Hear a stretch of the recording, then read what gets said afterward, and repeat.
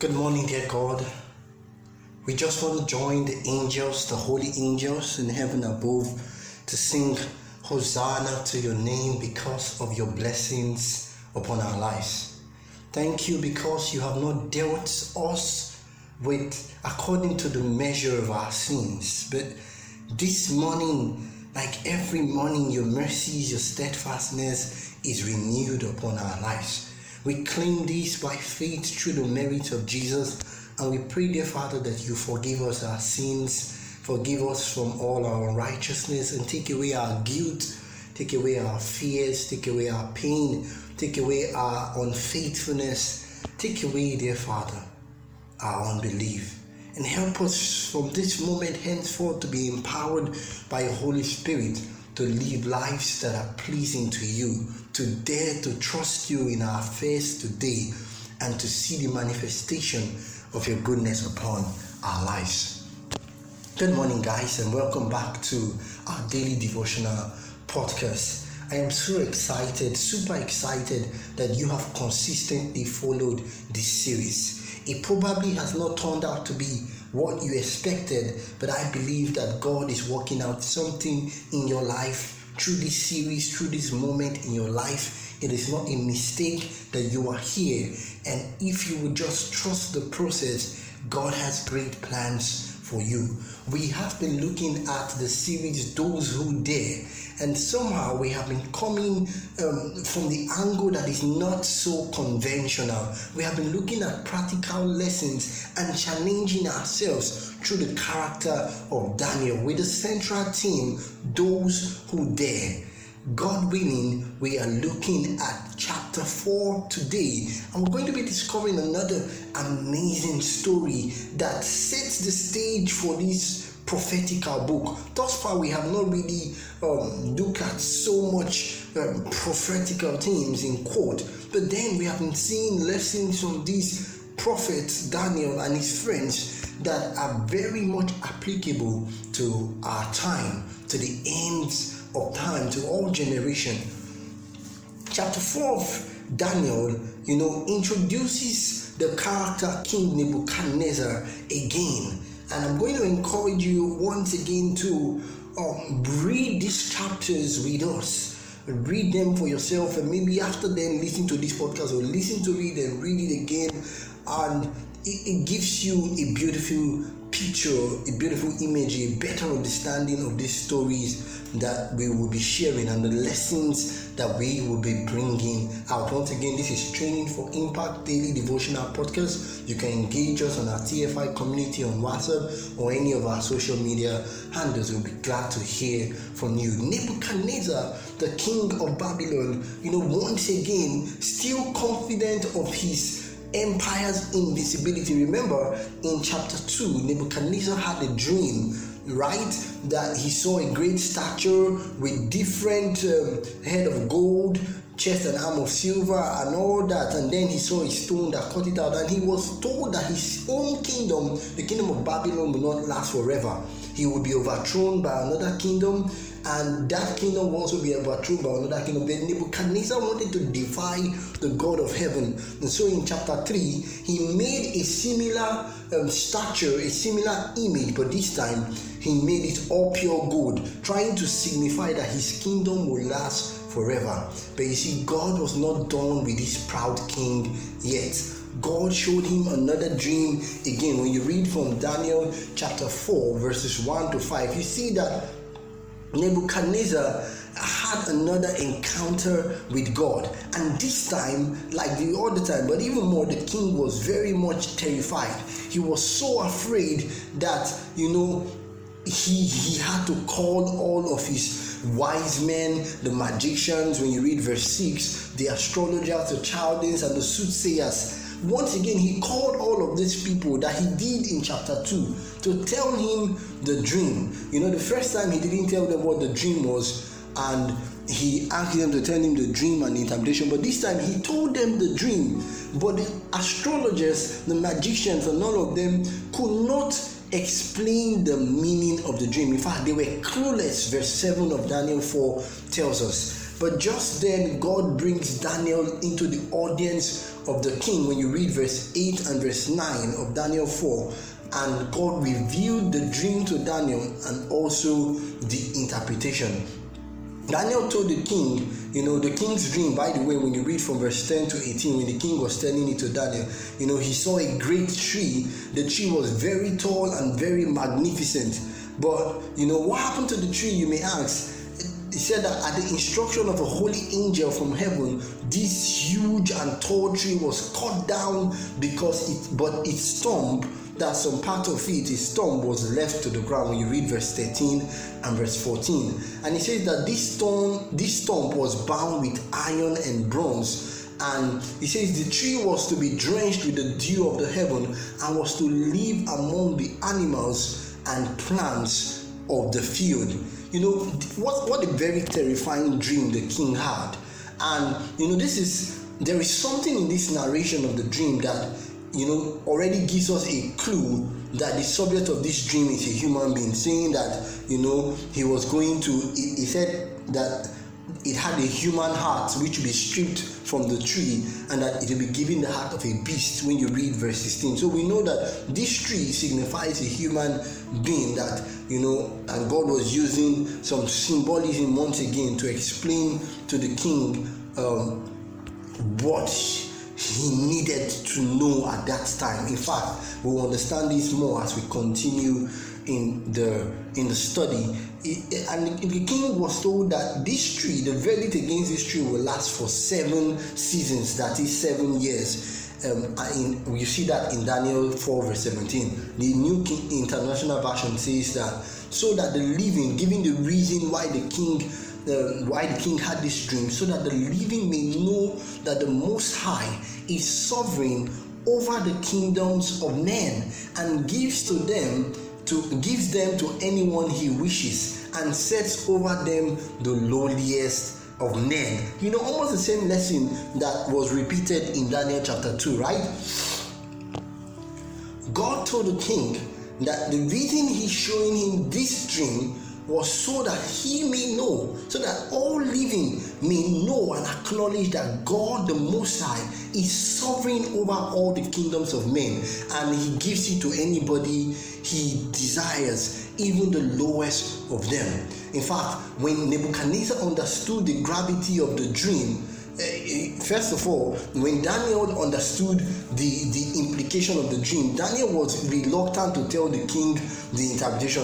In fact, when you read Daniel 4 verse 19 and beyond, he said, "Oh king, you will live forever." Trying to tell him, "Yes, king, you will live forever." But when the king persuaded him to tell him the dream, Daniel faithfully revealed, what has been shown to him. So we see the interpretation in Daniel chapter 4 verse 20 to 26. That the tree represented the king whose kingdom had flourished, that the king was to be stripped of his kingdom for 7 years, and that the king will live in the wild among animals and plants for 7 years until he recognizes that God is sovereign and that God rules over all. And finally, he told him that after 7 years, the king's throne will be restored back to him. But you see, Daniel did not just tell the king that you will be stripped away from your kingdom, you will live among animals for 7 years, this and that. God gave Daniel a possible way out. You see, God is so loving that God doesn't just bring to us the penalty of our sin, which indeed the wages of sin is death and and unhappiness and so many things. But God does so much more. In verse 27, Daniel told the king, "Therefore, O king, be pleased to accept my advice. Renounce your sin by doing what is right, and your wickedness by being kind to the oppressed. It may be that then your prosperity," God was telling him that if you renounce your sin, okay, let me just finish reading that. You see, it may be that then your prosperity will continue. You see, it was not very likely that God didn't just want to destroy this king or to punish him for his pride, for his arrogance and all of the evils that he has done. God wanted to save him. No wonder his prophets would always tell us the wages of sin is death, but the gift of God is eternal life. And he says the soul that sinneth, it shall die. But God has no desire over the death of the wicked, but that all should come to repentance. Therefore, Ezekiel will say, turn ye, for why will ye die? Listen to me, my friend. God is not a tyrant. God wants to save you, but he cannot save you if you do not give him the opportunity. God wants to save you from the penalty of death, from the guilt, from the pain, from the sadness, from the disappointment, from the heartbreak. God wants to save you from the misery. God wants to save you only if you surrender yourself to him. I love how somebody puts it the other day. He says that, true freedom, true happiness comes from surrendering our rights to how did he put it now? True freedom comes from placing ourselves under the control of God. When we relinquish our freedom to God, then we are truly free. And it's unfortunate that the king the king never took Daniel's recommendation seriously, because when we read verse 28, it tells us that, after all that had happened, the king didn't repent, and finally 12 months after Daniel's warning, when you read from verse 28 to 33, 12 months, just a year after Daniel's warning, the king, while he was walking on the roof in his hanging garden and he was looking at his whole empire, still being very proud and boastful, when you read verse 29 and 30, while the king was still boasting, he was driven into the wild, where he lived among animals and plants, where he ate grass like cattle, where he was drenched with the dew. And verse 31 to 33 says that his hair grew like the feathers of an eagle and his nails like the claws of bird. This king that was represented by a great tree that was so big that it covered nations, that he was revered amongst the nations around him. But because he refused to humble himself before the Lord, God reduced him to nothing. What pride is still keeping you from totally surrendering to God? Is it your beauty? Is it your connection, your fame? When will you let it go, that God may hold you, that you may have free hands to lay hold on God? After 7 years, indeed, Nebuchadnezzar then lifted up his eyes to the heaven, and he recognized God's sovereignty when you read from verse 34 to 35. And his advisors went and found him and restored him to his throne when you read verse 36. And the king finally acknowledges God's supremacy over his life, over the life of humanity. But friends, why would you wait for such calamity before you remember, before you acknowledge God's supremacy? Why wait for calamity? Why wait till you are so messed up and God is your only option?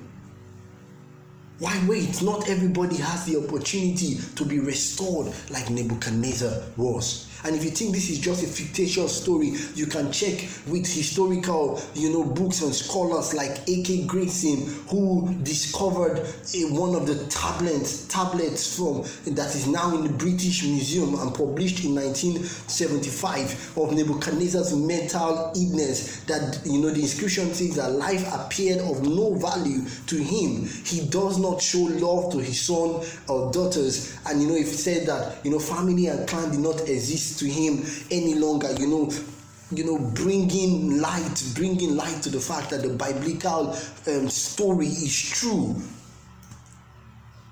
After the dream the king had with a statue, Nebuchadnezzar said, God is the God of gods. God is the Lord of lords, a revealer of secrets.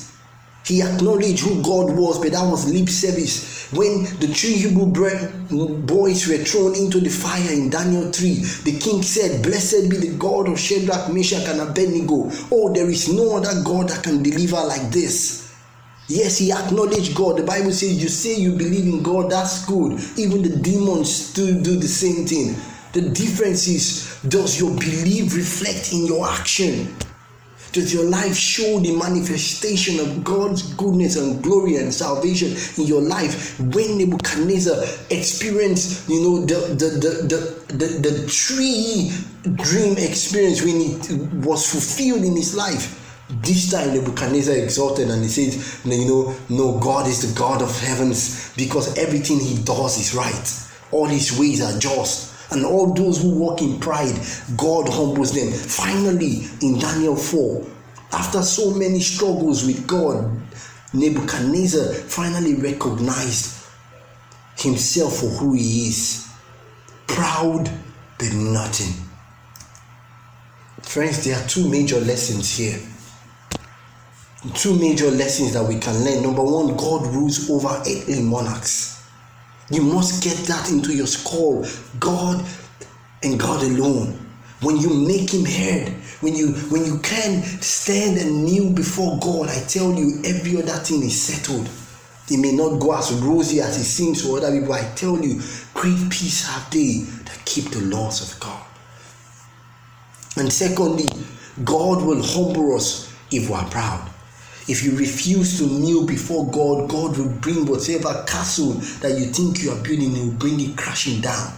You are chasing the PhDs, you are reading all the books, but you don't have time to pray. You don't have time to study. You spend 3 hours discussing with one boy or one girl, but you don't have time to wrestle it out with God in prayer. You can spend 3 hours on Instagram, 2 hours on WhatsApp, on Facebook, on this or that, flipping through TikTok, but you don't have time for God.